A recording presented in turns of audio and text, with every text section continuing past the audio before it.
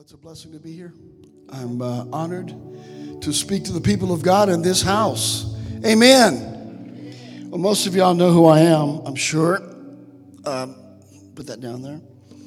How many of y'all know who I am? How many of y'all don't?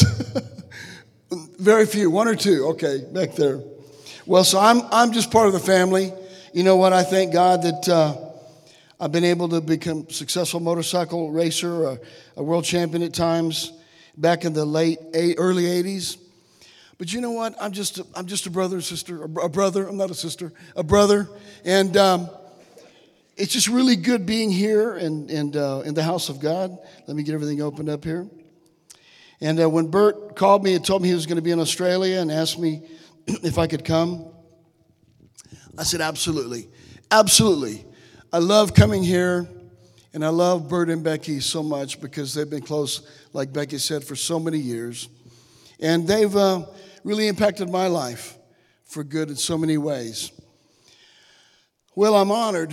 I'm so honored. And as I get through my message, I'm going to be speaking a little bit about this. To have my daughter and my youngest son in the audience. Y'all stand up, Jonathan and Whitney. Please stand up. My daughter and my youngest son. And my grandsons are back in the children's church. And I have my best friend and my cousin right here, Ricky Lynn. Ricky, stand up, brother. Stand up, Ricky Lynn. We've been joined at the hip, so to speak, since we've been young folks, young men. Now we're old men. But, it's amazing how God does things in life because I was wild. I was a hellion. I did a lot of wild things back in my day. I ran from the police a lot. I did a lot of things on my motorcycle in McAllen, and Ricky was right with me. He was right there. He was. He's a few years younger than me, but we were both pretty wild back in the day. We lived very fast in the world. But I got saved, and I had a radical conversion, as some of y'all know. And some years later, Richard got saved. And now we are best buds still and walk with the Lord and enjoy life and have fun and do a lot of good things. But you know what? I want to just, before I go on, I don't want to get too ahead of myself. Is there anybody else in here that are my friends other than Ron Carbaugh? Ron Carbaugh, that man back there. Ron, stand up for me, buddy. Ron, thank you. Ron's a former Honda, team Honda as well. And Ron was a team Honda. He was in administration, and he took care of us when we were racing, and he rode back in my day. What's that? Okay, yeah. But Ron was a former rider back in the day, early in the days. But so it's so good to have Ron here, and I guess there's nobody else on my Facebook feed that's here. I invited there. Introduce yourself, brother. Nice to have you here. You got my message on Facebook? Awesome. Good having you here with us. Boy, I'm having a little dry time here. Excuse me. And as I was seeking the Lord and just saying, God, what would you want me to share? What would you have me share to your precious people? And I'm going to share to you a word from my heart that I know the Holy Spirit put on my heart, but it's also things that I've experienced in life. So this is going to kind of be the word of the Lord for you, to encourage you, to help you to see certain things that I believe God has given me. But also, it's something I've experienced. And whenever we go through a life experience, it does something to us. It really gives us a purpose and a direction. And so this is going to be somewhat like a word, but an experience. And it's going to be a little bit challenging in the beginning, in the sense of we're going to talk a little bit about hardship. Hardship. You know, you see me up there on the screen, and yes, I've been known around the world. I am blown away how God has honored me in the motorcycle racing world. It seems like every 2 or 3 years, a new article will come out about me, and I'm going, really? Was I that good? I didn't remember it. And right now, today, if you go to Barnes & Noble's and buy the motorcycle magazine Classic Racer in Barnes & Noble, edition 166, there's a 10-page article about me. And I'm going, really? I mean, that's 40 years ago, God. But you know what? God knows how to keep us where we need to be. And He wants to lift us up in our vein of life, in our sphere of life. My brother, my sister, He wants to build you up. My cousin is lifted up in his sphere of life, in his business. He's very well known. He's known as his character. His character is known. And he goes certain places and they call him Foghorn because everybody else is saying bad words around him and he won't cuss. He won't do anything but just be a blessing to people. And I mean, you and I are called to be light to the world, to let Jesus Christ shine. But sometimes, in fact, all the time, it seems like all through Scripture I read, there is a portion of suffering, of hardship, of challenges. How many of y'all know what I'm talking about? Is there anybody here that knows what I'm talking about? And Paul said to Timothy, endure hardship as a good soldier. I never thought in my wildest dreams when I came to Christ that I would go through the things that I've gone through. You see me here on the screen and all that, but I know the suffering of the soul, the suffering of the flesh, the challenges that I've faced that you don't know. And I don't know your challenges, but I'm going to tell you, my friend, God does. God knows our challenges, and He is our ever-present help in the time of trouble. And we must always grab hold of that and realize, God, though I may be going through hardship, I may be going through suffering, you will never leave me. You will never forsake me. We've got to hang on to that. And I know what it's like because through the Scripture it says we have fellowship in His sufferings. We share in His sufferings. We rejoice in our sufferings for His name's sake. You know, many people today are suffering. A lot of people are suffering from loneliness, sickness, financial challenges, hardships because of mistakes, because of failure, because of habits. Many people are suffering because of our own fault, but also suffering because it's just the way it is. Jesus said it's going to rain on the just and the unjust. Life happens, amen? Life happens. We go through challenges sometimes because of ourselves, because what we do. It's called foolishness. Y'all have been there, done that? But also we go through suffering sometimes because of some circumstance that we have nothing to do with. But no matter what we're facing, our eyes must be on the King. On the King. And as long as we keep our eyes on Him, we're going to be able to walk free and have hope in our heart. You know, the foolish things that I've done quite a few. I've been in this world for 35 years now as a Christian, but I've made a lot of mistakes. I've walked through a lot of challenges, but I can tell you, glory to God, Jesus Christ is bigger in my life than ever before, and I'm on fire for Him more than ever before. But the beautiful thing is, these days, it's not zeal without knowledge. Glory to God. It's zeal with knowledge. Knowing when to shut up. You know, I used to feel like I had to give my opinion about everything. I felt like I was right about everything. None of y'all have ever been that way, I'm sure. But, I mean, if somebody said something, I had to say something back. You know, I've learned a lot. It's just much better sometimes to shut up. Steve, be quiet. Thank God I've learned that. But it took me a long time. It took me a long time just to learn to rest in God, and to know that He's going to work it out. He's going to work out all things together for good, for me and for you, as we keep our eyes on Him. But one of the biggest mistakes I made, I did not honor my father. I did not honor my father. And you know, Pastor Bert, 10 years ago, we would talk about this, and I would get so frustrated with my father, my earthly father. He's a strong man. And he didn't say the things to me that I felt like he should. And I was wealthy, had plenty of money. He had plenty of money. So I just went, okay, no problem. And I did my thing. We wouldn't talk sometimes for years. I'm an only child.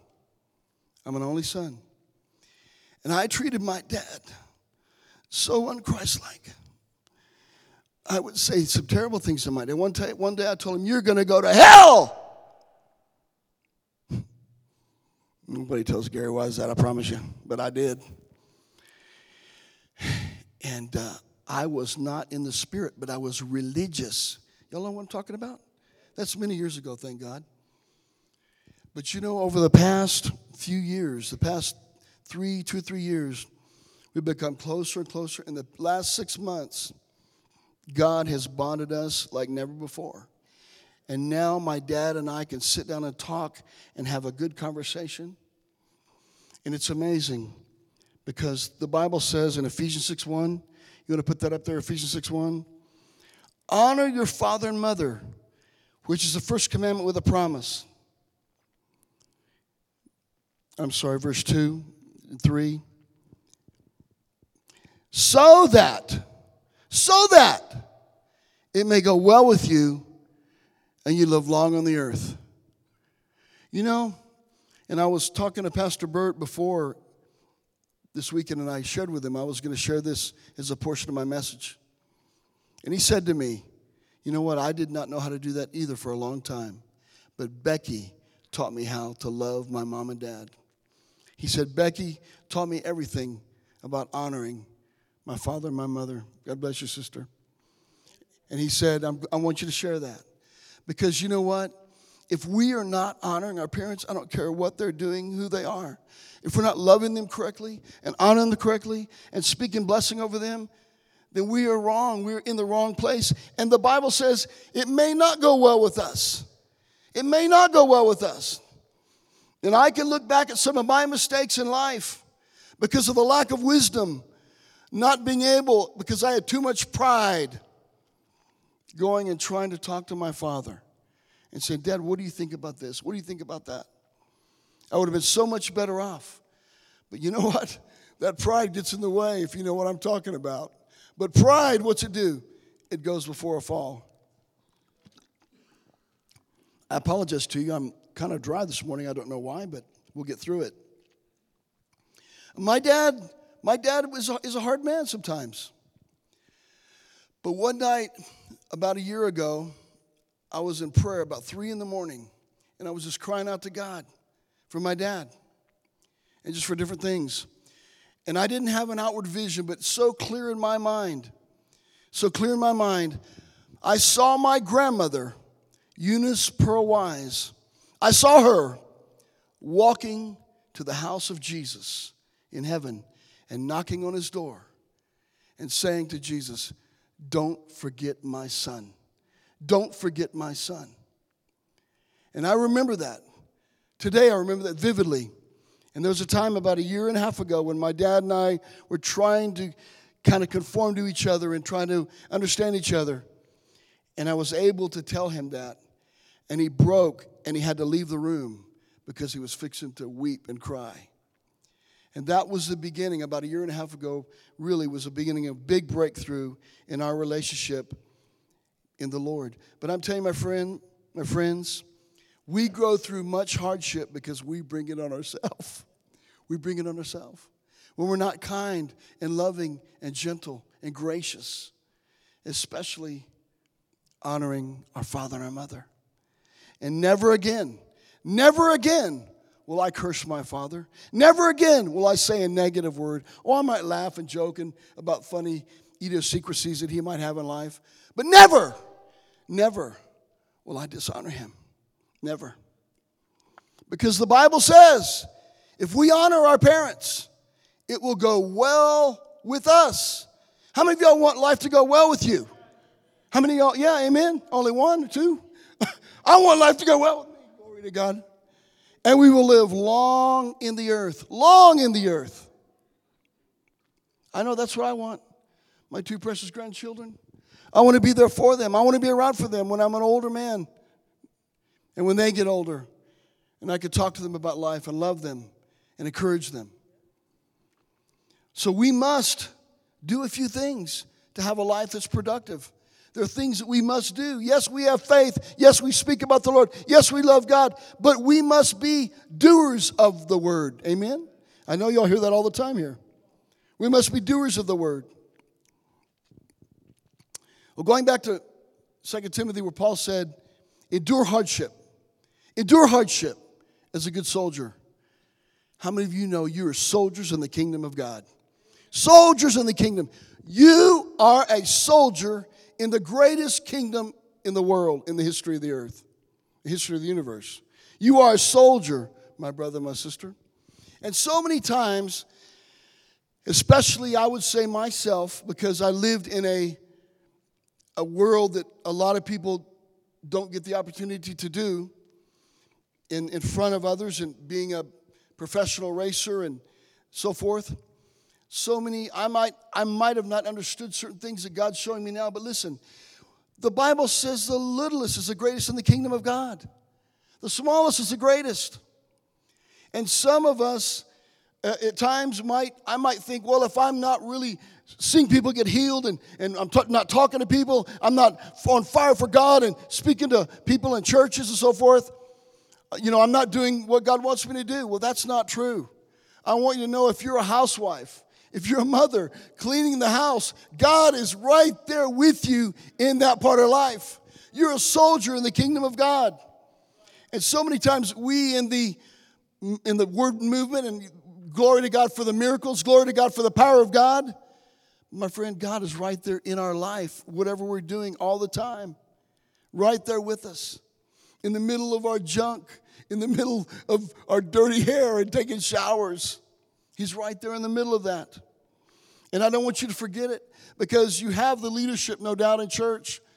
But there's also in a army, there's the soldiers. But there's the line of supply. The line of supply.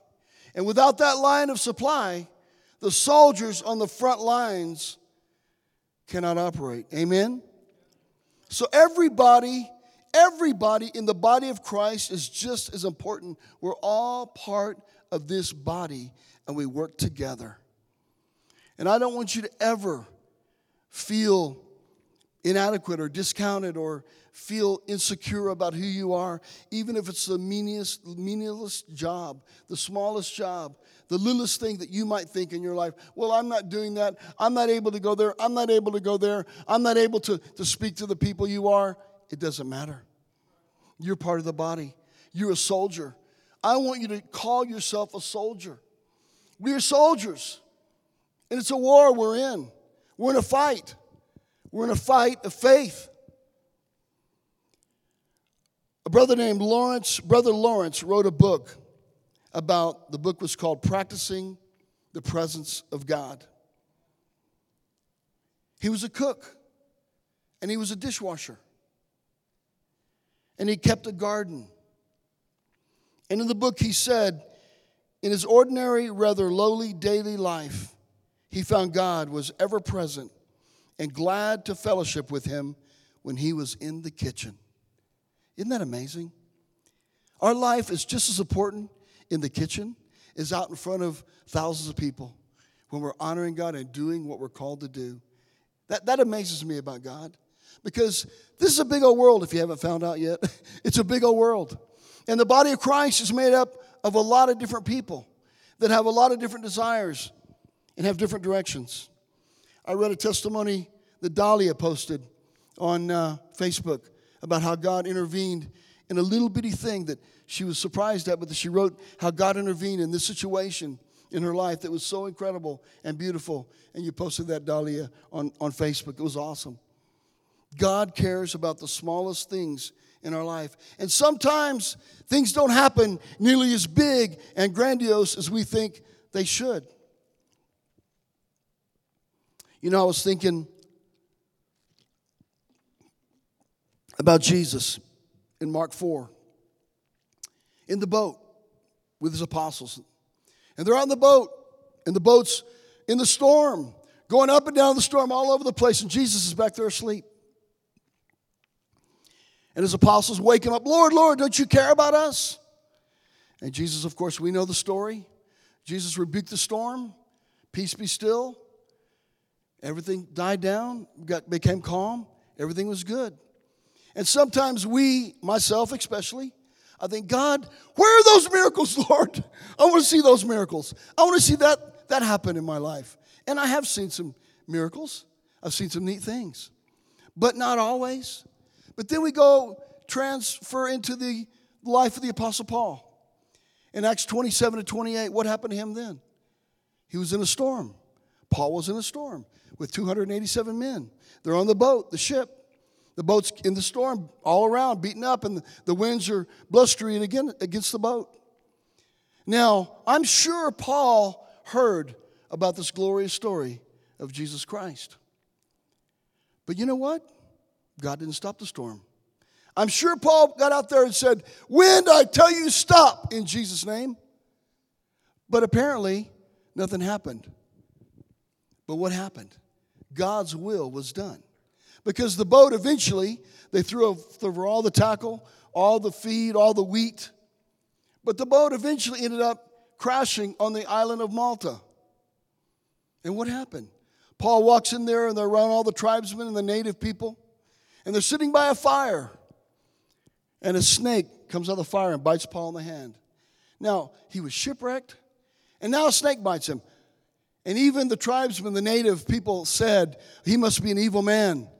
Because look what happened. He's cursed. A snake bit him. His ship was wrecked.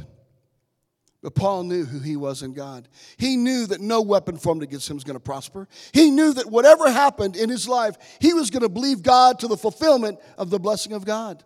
He was going to believe for good to come out of whatever bad came about in his life. Do we do that? Do we do that? That's what I want to encourage us to do. And then Paul, in Acts 27, had a great ministry with the native people there. And people were saved and healed.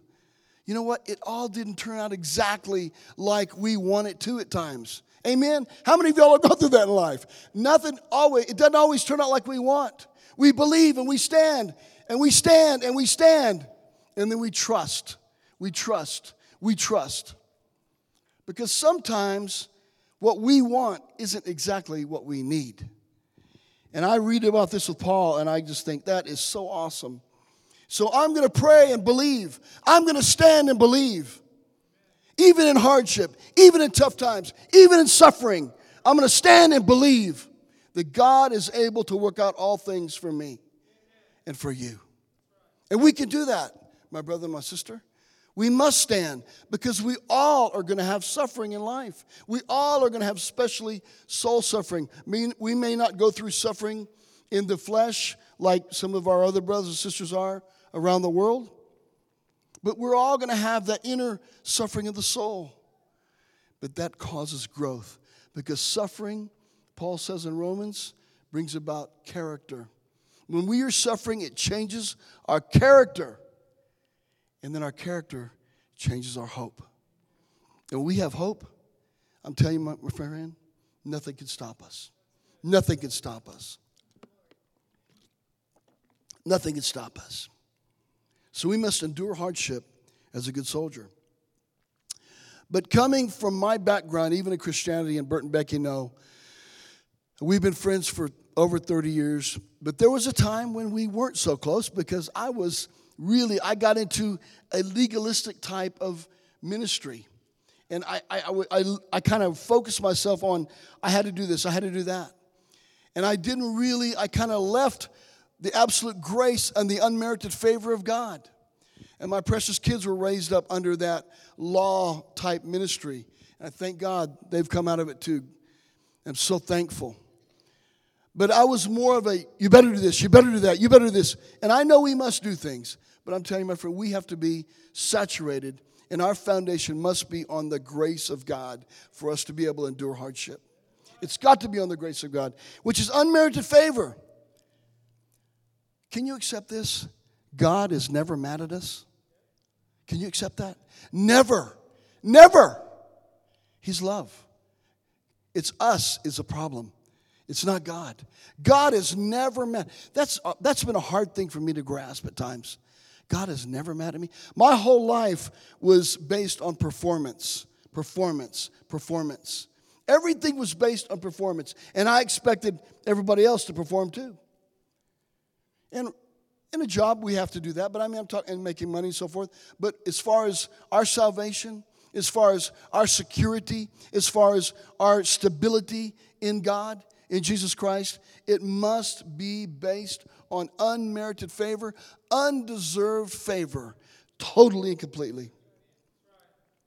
And if we're not there, hardship's going to be very hard. It's going to be tough.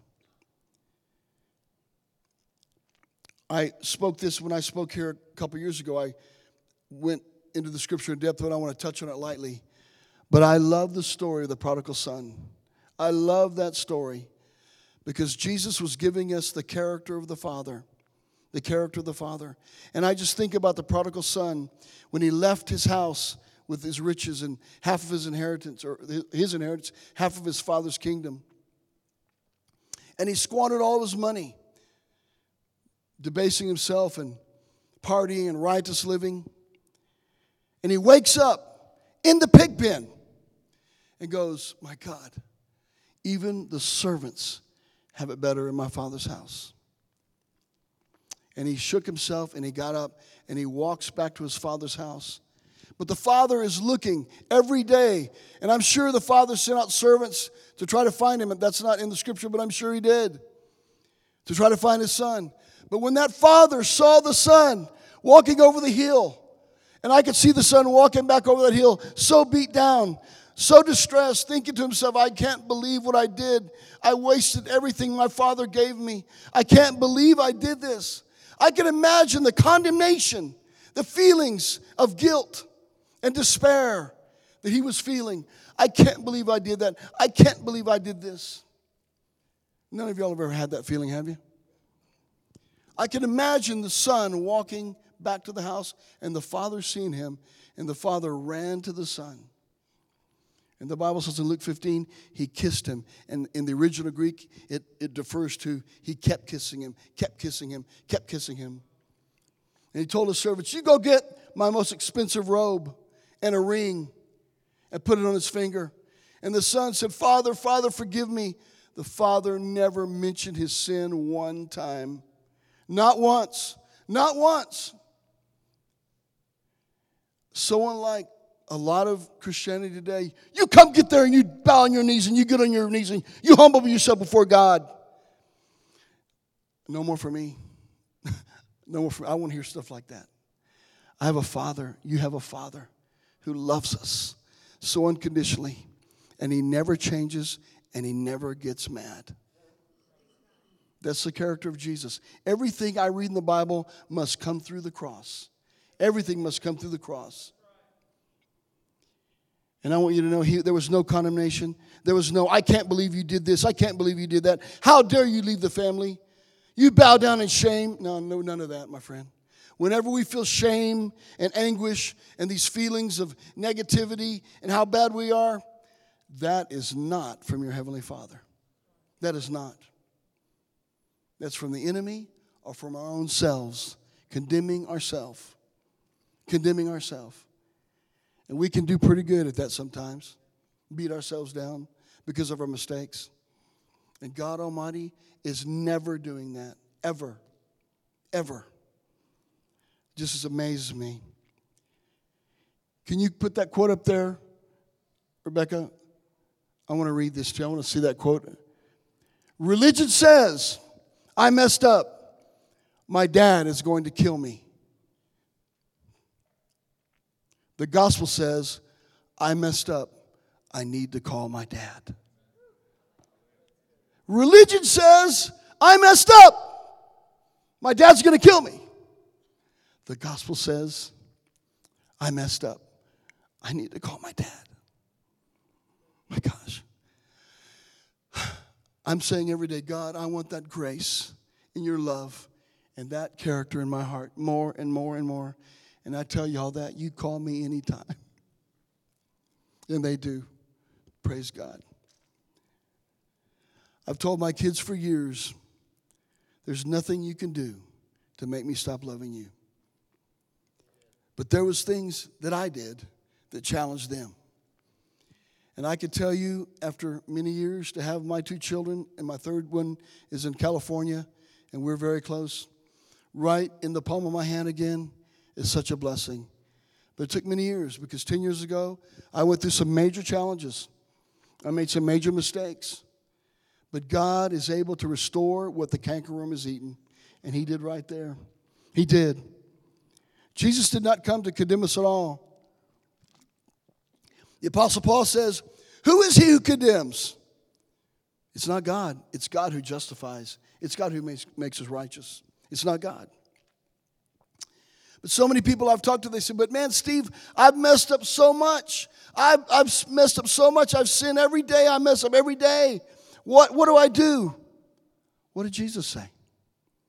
When Peter came to Jesus and said, Lord, how many times do we forgive them? 7? 7, Lord? No. 70 times 7. And that's only a metaphor. Because God's mercies are not only new every morning, they're new every hour, every minute, and every second. Every second. Because, as I heard Pastor Birch so eloquently preach a couple years ago, faith is now. Right now. Forgiveness is right now. Love is right now. Whenever we turn and say, Lord, I receive it, he's right there. No matter what anyone has done, he's right there. No matter how many times we go through or go around the mountain, he's right there. Oh, it's costly. There's no doubt. Mistakes are costly. But your Heavenly Father is right there for you at all times. At all times. And I pray we learn from those mistakes and we don't do them again. Boy, y'all are quiet today. I hope I'm talking to you. So, what do we do to escape our hardships? What do we do to escape suffering? What do we need to do? Well, let's read what Paul said about it. First of all, we talked about Paul being shipwrecked and stoned and beaten, left for dead. Paul had one of the greatest experiences as a Christian man, writing 2/3 of the New Testament.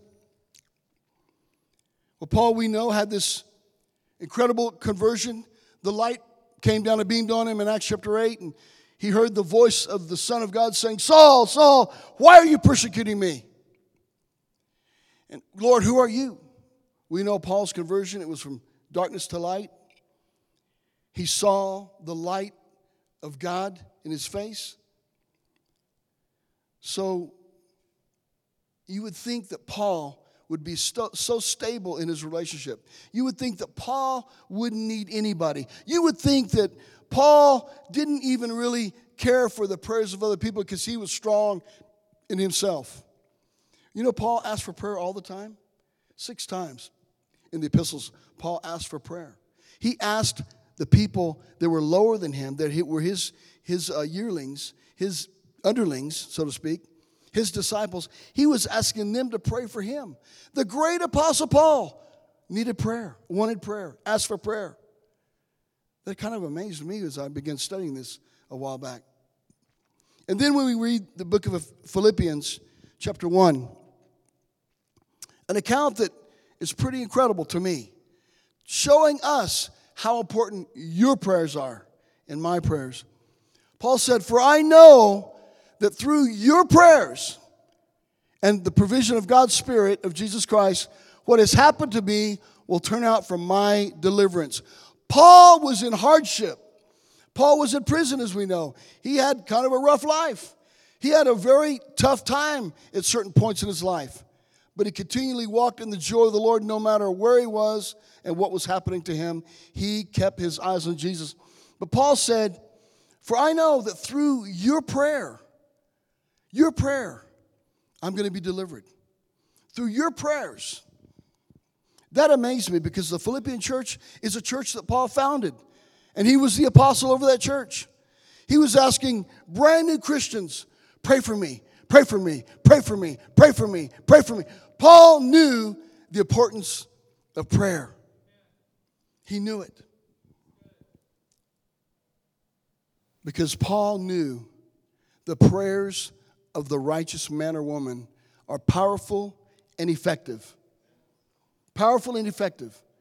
But how the world tries to get us so busy with everything not to pray, don't go to church, don't get in fellowship. Let me tell you, my brother and sister, we must stay together. We must stay together. and encourage each other and strengthen one another, because we need to be reminded of who we are continually. I've been in this thing for 35 years. I have to remind myself all the time. And I know Pastor Bert and Pastor Becky do too. We always remind ourselves. Peter talked about, remind yourself, stir up your way. Amanda talked about it. Stir ourselves up. Stir ourselves up. We have to keep stirring ourselves up. And remember who we really are. We're the kings under the king. We're the kings under the king. Who is the King of Kings? Jesus Christ. Who are the kings that he's king over? You and me. Who are the lords he's lord over? You and me. We are kings and priests in this earth. And when we walk in the Spirit, my friend, the devil has no way to touch our lives. He might bring tribulation, trouble, but in our heart, glory to God, I'm going to honor you. I'm going to worship you. I don't care, Father. I don't care. The Apostle Paul said to trials, he said, bring it on. I don't care. I'm not there yet, but that's what Apostle Paul said. Bring it on. The prayers of the righteous person are powerful and effective. Don't allow yourself to be distracted from prayer and from fellowship in the Spirit. Because Paul said, because of your prayers, I was delivered out of my hardship. I don't know about you, but that does something to me. That encourages me to pray. You know who I pray for? First and foremost, my children. And then my family, extended family. And then other people that God puts in my way. And then, last but not least, my enemies. They're at the bottom. But I'm going to pray. I'm going to seek after God. I'm going to call upon his name. Because I know my prayers are effective. I've seen them work. They're back there in my fold. They're working. My prayers are working in many ways.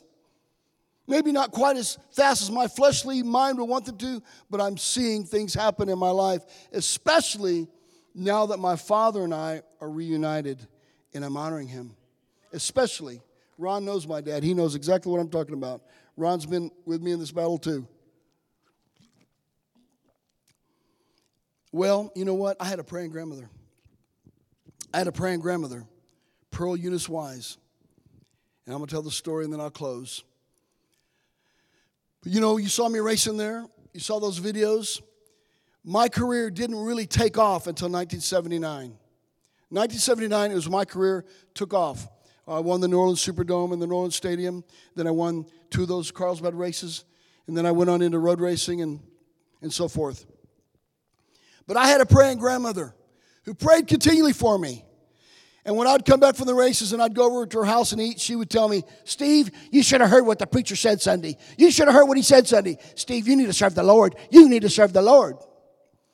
And I'll never forget, I would fly some girlfriends down from somewhere, and there was this one girl came from North Carolina down, and I lived right next door to my grandmother.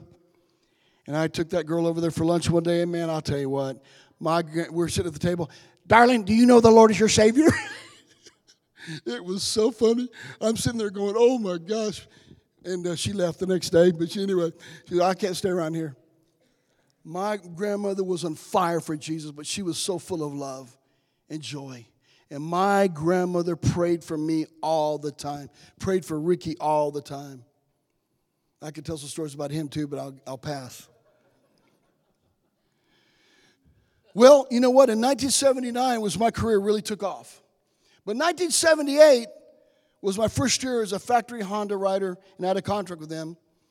And I was fixing to sign a brand new contract for 79. And those guys today make $10 million a year. We didn't make that much, but they make a ton nowadays. Amazing. They were on TV last night. I watched them. It's amazing how the sport has grown. But you know, my grandmother saved my life in more ways than one. In 1978, in the summer of 78, because all racers had to do it, I had to buy a Porsche. I bought a brand new Porsche, 911 SC Targa. Went in there and wrote a check. Boy, I was in McAllen, Texas, a town of 30,000 people. Nobody even knew what a Porsche was. I had a Porsche, I had an airplane, I had a jet boat, I had a house at 22 years old. And I thought I was pretty something. So anyway, in 1978, toward the fall of 78, I decided that I was going to move to California for 6 months to live with probably one of the best riders in the history of motorcycle racing as well, named Marty Tripes. And I was going to live with him and ride with him at the end of 78 to prepare for the 79 season. So I'm packing up my Porsche, Porsche, a little bitty thing. I had my riding gear and my suitcase, and the thing was already squatting down. And a friend of mine called me, and he said, Steve, I hear you're going to California. He said, you know what, my brother lives in San Diego, and I was going to San Diego. He said, would you let me ride with you out to San Diego, and then I'll fly back in a week? I said, sure, it'd be great. You could ride with me, we could talk and have fun and everything. So we're driving along, and we come through San Antonio, pass right I-10 on Kerrville, run about 80 miles an hour, and we get over to Las Cruces, and then about 50 miles out of Tucson, we're driving about 80 or 90. And whenever you drive to California, I've driven to California 3 times in my life. I've flown hundreds of times. But I drove in 76, 78, and 2000. When I drove to California in 2000, it was a traffic jam the whole way. Cars were everywhere. But in 76 and 78, when you would drive to California on I-10, you wouldn't see a car for 20 minutes. Either way, it was just barren. There wouldn't be a car in sight for 10, 15, 20 minutes. And we're driving along about 90. And Ronnie, my friend, he came up with a great idea. He said, Steve, let's see how fast this thing will go. I said, that's a great idea. Let's do that. So I downshifted to 4th gear and 5th gear and 6th gear. We're going along. We're not seeing anybody, nobody. That Porsche 911 loaded down, it got to 142, and it was just right there. And I was going 142 miles an hour for miles. And I saw this little dot coming, and we're catching it fast. And we go by this car, and I look back, and I saw a bunch of antennas on the back of the car. I went, oh, my God, I wonder what that is. And so I slowed down, and we're coming into Tucson. And an 18-wheeler driver put his arm out like this and went like this to us. And we stopped, and Ronnie looked, and he said, he pointed like this. So we came over the first overpass into Tucson, and there's 3 police cars waiting in the median. I go by at 55 miles an hour, All 3 of the cars pull out. And oh, crud. I said a worse word than that, but anyway. So they pulled me over. I pulled over. And I'm sitting there, go back to talk to the officer. There's 3 policemen. And they said, Mr. Wise, you were going really fast back there, sir. How fast were you going? I said, officer, I don't remember the exact speed, but, I was kind of in a hurry. You sure were. Well, Jack is on his way here. You remember that green car you passed about 20 miles back there? That's Jack. I said, who's Jack? He's the chief of police. I went, oh, my gosh. 20 minutes later, here comes Jack, 55 miles an hour. I'm sitting there waiting. I'm being very nice. Yes, sir. No, sir. And Jack comes in there. He goes, young man, it's a good thing I didn't have radar. You'd be in jail right now. He was upset with me. He said, son, you were going so fast. You flew by me, and you almost spun me around. You'd be in jail right now if I would have radar and I could have proved you were going the speed you were going. He goes, you know what, son? I'm going to let you off. But you better not break the speed limit out of Arizona, because I'm going to radio ahead and look for a white Porsche. And if they see you going 1 mile an hour over, you're going to get in big trouble. Yes, sir. Man, I'm walking back to the car. All right. Whew. Get in my car, and my friend Ronnie. Where are we going? What's going on? I said, man, they let me off. He went, oh, my gosh. What's the problem? He goes, I have a pound of marijuana in my suitcase that I'm taking to my brother in San Diego. And I went, you bam!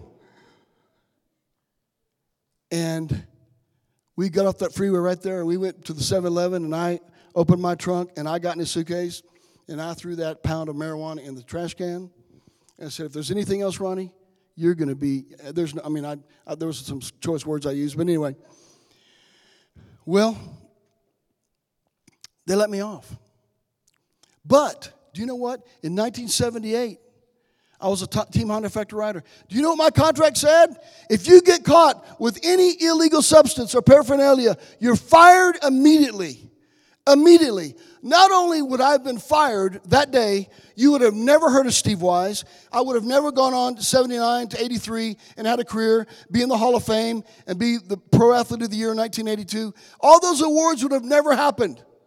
But I had a praying grandmother. I had a praying grandmother who delivered me, helped me out of my distress. She's the one that prayed for me and helped me. Her prayers saved my life.